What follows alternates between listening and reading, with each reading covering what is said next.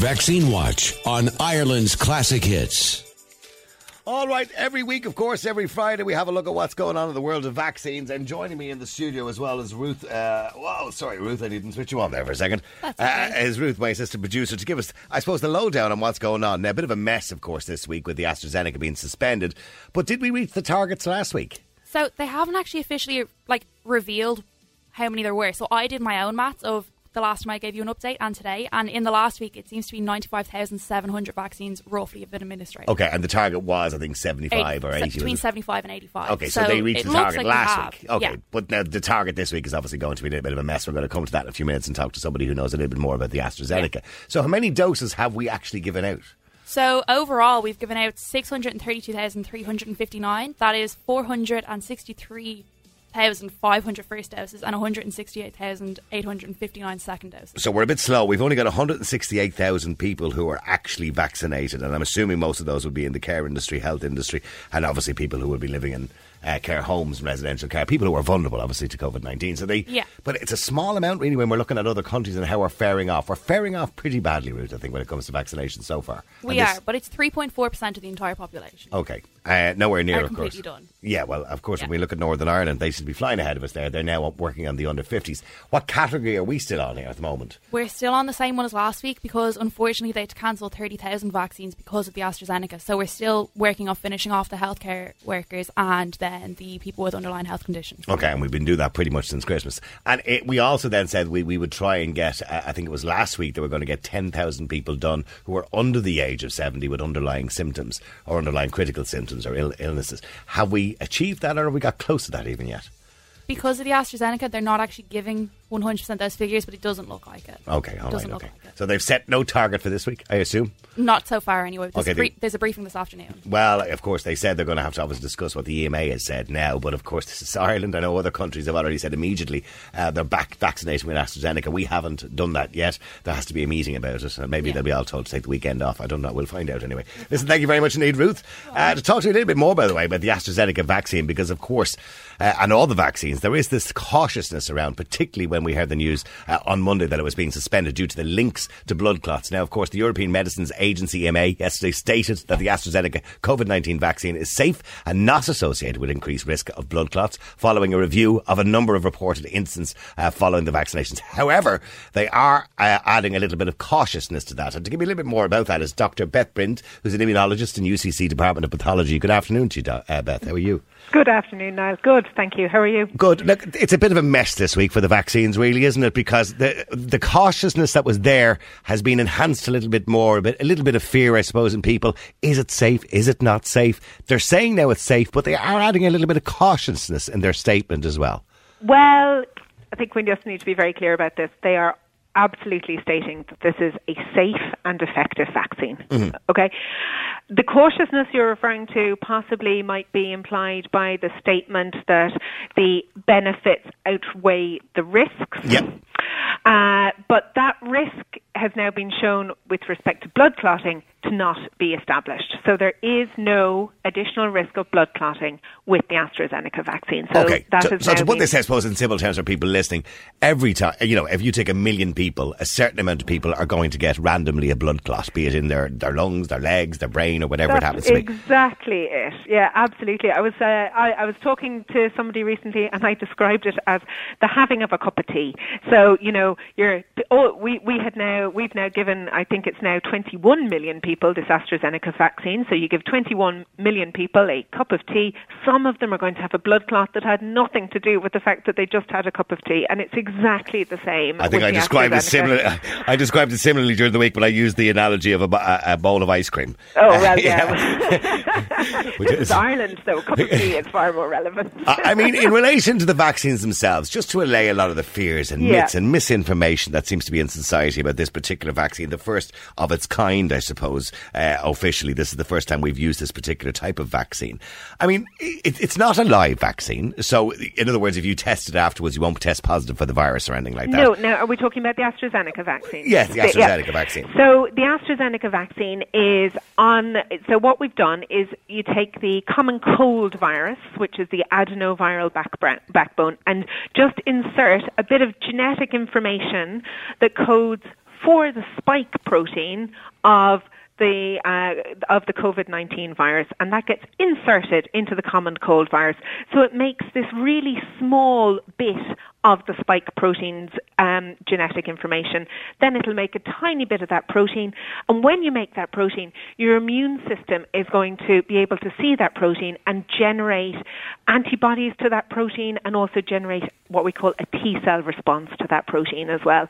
And then those cells go and hang out in your body forever. They're your memory cells, and then if you were to get infected with the actual virus, they'll see it really quickly and be able to knock it on the head really quickly. Now, the problem for us with the current vaccines at the moment, now with the exception of the vaccines that are on the way, mind you, I believe there's 148 vaccine candidates on the way. It's going to be like paracetamol by the end of the year. Absolutely. Well, I hope so, certainly. We'll be able to move for a vaccine shortly. There'll be no shortages, I imagine, when we get to about November, December, because there's so many vaccines now coming out on the market, of course, because there's no patent on these. The governments have purposely said that anybody can redesign them or remake them to get them available to brilliant. everyone. It's brilliant. And this is the first time this has ever happened because it's in public interest, I suppose. Yeah. But is there any of those that are live vaccines? Are any using live vaccines? Because the problem is, I suppose, if we're using these RNA vaccines, is that by their nature, they're not essentially vaccines, are they? By what we used to define as a vaccine. Technology has moved on. So live vaccines would have been the kind of the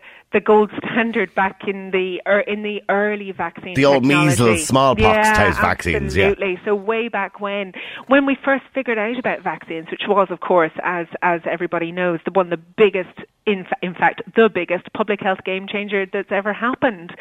So 1940s, 1950s, we might have been using some what would have been attenuated live vaccines, where you take the organism that causes the disease. So in our case at the moment, the SARS-CoV-2 virus, and you maybe would have heat treated it so that it's no longer going to be able to replicate, but it's still got all those proteins. And why couldn't we do that with this particular virus? So we've got cleverer than that, Niall, is the answer. We've got better at that, because that's not the most effective way to generate a really targeted immune response and to make a really good vaccine. So by focusing on the bit of the protein, just to explain to your listeners, almost all, if not all, of the amazing number that you just produced, 147 vaccines, certainly all the vaccines that we've got at the moment, the Pfizer-BioNTech, the Moderna, the AstraZeneca, and now the Johnson & Johnson vaccine, so they're all targeting the spike protein, because we know that the spike protein is what the virus uses to get into our cells. And so it's essential for the virus to have that. So the number of mutations in that is going to be relatively lower compared to the rest of the virus. And then also it's going to have to keep that same protein, more or less the same, no matter how many times it replicates.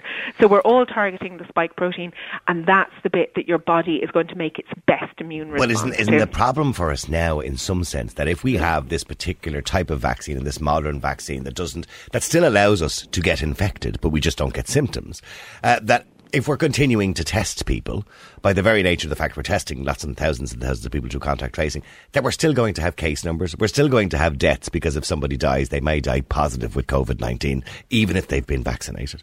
So is that going to be a problem going forward, that we're never really going to know when the safe part is to remove these lockdowns and remove everything else, and let us all shake hands and hug each other once again. Have a hug and have a pint. Let's go back to one of the first things you said there. So one of the first things you said was that this virus, which allows the virus to still infect us. So we don't know about that at the moment. So, I mean, that's the other thing that's going on, is that we're learning on the job, so to speak, with this virus, because it's a new virus. So we had to spend most of last year learning how it infected our cells and what the immune response was like to it. And now we're learning on the job about the vaccine. So we didn't know how the vaccine would reduce transmission. We don't know whether it's still infecting us, but we're not getting symptoms. But the likelihood is that you're not going to have a very high viral load of this vaccine, of this virus, if you are vaccinated. Does that come back to the question that, or maybe you can look at this, is the jury still kind of out? And I've listened to Anthony Fauci and many others talk about asymptomatic people. Now, the word asymptomatic has never been used as much as it has been in the last year. We always refer to people as asymptomatic as being well. But is the jury still out? I've looked at research from China and places like that where they looked at contact tracing from asymptomatic people and didn't see much of a spread. And then you'll see, I know the WHO said that but retracted it during the year. And then you'll see other people that say, well, there is a spread. So in other words, if the vaccine is stopping the symptoms, and we are of the belief that maybe asymptomatic don't spread it, or do they, that insurance should eventually just wipe out the virus over a short period of time. Or get it just down really low. I mean, that's the other thing that we're looking forward to, is just getting the numbers down really low so that the transmission is reduced. So in answer to your question, we absolutely are still maintaining that asymptomatic people can transmit the virus. So there's no evidence to show at the moment that asymptomatic people wouldn't transmit the virus. It may be that they don't transmit it very much because they may not have a very high amount of it in their body. Okay? And that's what you're looking at as well in vaccinated people. So the virus has to get down into your lungs to make you sick. So it goes through your nose, down into your lungs, gets into the cells in your lungs, and then you get a really big immune response. And actually, of course, it's your immune response that makes you sick. By the way, if you had a choice, because I'm kind of a little bit pushed for time, but I really appreciate you coming on the air today. If you had a choice of any of the vaccines that are around at the moment, which one do you believe is probably the most effective and is the one that's going to get us out of all this mess? Right. So the answer is they're all going to get us out of this mess. That's exactly the answer. The best vaccine is the one that you're offered, that you are lucky enough to be offered. And I know that your listeners will say we're hearing a lot of this, but it's totally true. It's all about getting enough people vaccinated with what are all safe and all effective vaccines now. So, and it's now what the game that's on now is about generating herd immunity, so getting enough people vaccinated so that we can get the numbers down, protecting the vulnerable and getting the transmission down so that we can all go back to normal. Does the misinformation, as somebody who spent years working as an immunologist, does when you read Facebook and read Twitter and you look at information online and people putting up, there's babies in the vaccines and all this, and this kind of stuff, does the misinformation, does it frustrate you? Does it drive me nuts? Yeah. I'd have to read Facebook and Twitter for it to drive me nuts, but which I don't do. The only thing that we can do to combat it is to keep reinforcing the positives, and there are so many positives, like the fact that we have 4 vaccines approved in Ireland, of which we're administering high levels of 2. What we really want is just more vaccines. And by the way, that's really what we want. We just want more of them. The main bit of misinformation, when I say misinformation, the main concern of a lot of people, right? They say, well, hold on for a second, Beth. We spent years before developing vaccines for different illnesses that we had in society and took years testing them and trialling them and all sorts of things. And all of a sudden, here comes this vaccine. It's only like we only had the virus 8 months and they've already got a vaccine. So why shouldn't I be concerned? And that's the main question. A lot of the I won't say anti-vaccine, but the people who are concerned about vaccines. Vaccine hesitant. Yes. The ones who are concerned. And their concerns, we have answers for these questions, so I would encourage anybody who does have concerns to find somebody to answer their concerns. The answer to that one is that so much of the groundwork was done on these vaccines already. So there had been people working on developing viruses to SARS and MERS, which were the big respiratory viral infections seen in Eastern Asia. So there was all this new technology that had been generated with these messenger RNA vaccines that are the Pfizer and Moderna vaccines. So the technology was in place, the knowledge was in place, and the huge global will and focus was in place. So when you brought all those 3 together, it is amazing that we have vaccines, but everything was there to ensure that we could generate them. So the speed with which they were generated is in no way a cause for concern. It is, in fact, a cause for celebration. And of course, you're not saying there is no side effects. People may get a sore arm. They may get a fever the next day, although that seems to be quite rare at the moment from people I've spoken to. But you may get... We quite like that, you see, Niall, because when you've got a fever or you've got a sore arm or you feel a bit rubbishy after your vaccine, what it means is that your immune response is working.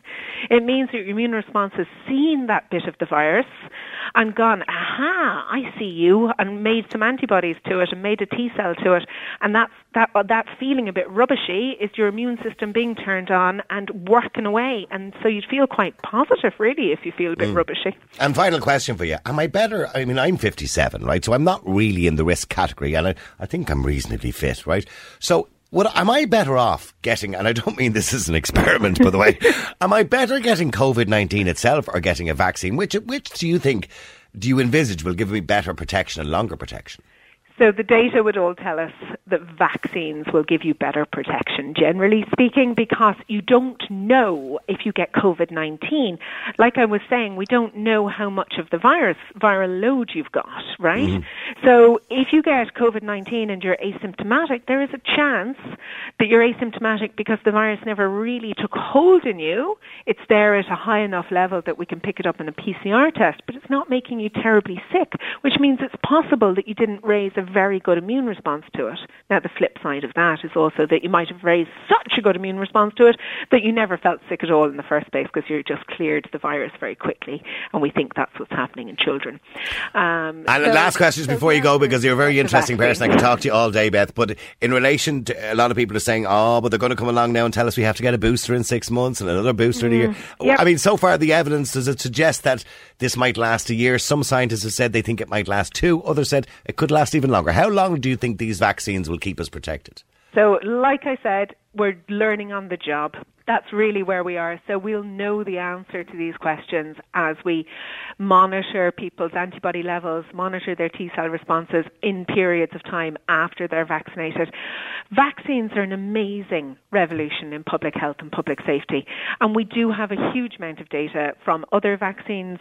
So we would anticipate that these vaccines will definitely last a year. And of course, the big question we don't know still, and we won't know for a while, is how effective they're going to be against the variants. But, a lot of that data is looking quite good as well. OK, well, listen, thank you very much indeed. Thank you for having me. Dr. Beth Brint, who's an immunologist with UCC Department of Pathology. Now, let me go to Dearbhla if I can. Dearbhla, good afternoon to you. Hi, Niall, how are you? Good. Now, you're from the website vaccinesforthevulnerable.com, and the first round, of course, of COVID-19 vaccinations for thousands of vulnerable patients will not be completed until well into April, as we all know, as a result of the decision to suspend the AstraZeneca. And that's cohort 4. Yeah, that's cohort 4, absolutely. So what is it exactly you're looking to do, or what are you looking for?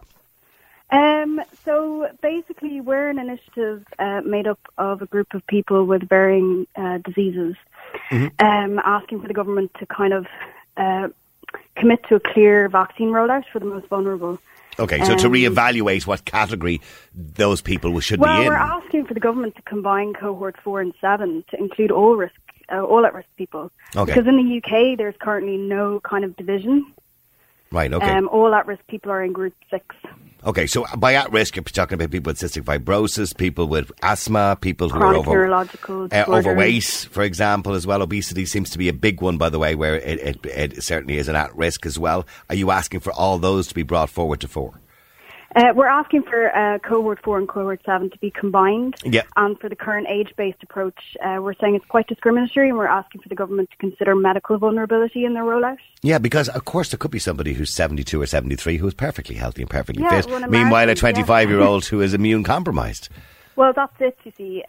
Because as of February this year, 193 people aged 25 to 64 with diabetes had died from COVID. Mm-hmm. So, it's not just older people. It's, medical vulnerability. And I looked in the UK, by the way, in relation to medical vulnerability, they noticed a massive difference between those who were obese and those who weren't in relation to serious symptoms from COVID-19 and death. So in relation to that, I mean, that has to be looked at as well. And asthma, of course, it depends on which asthma you have. I know there's 2 different types. Well, yeah, I mean, if you've got brittle asthma, that's quite, they've hopefully been included, I think, in cohort 4.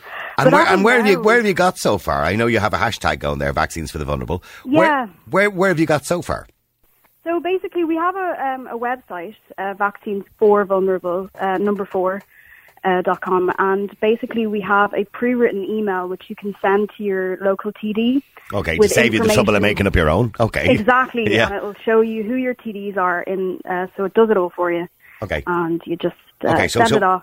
The website is Vaccines for Vulnerable, so it's a number 4, by the way, so it's vaccinesforvulnerable.com. And by the way, your own Twitter story. and Dearbhla, why did you decide to do this, by the way? What's your own story?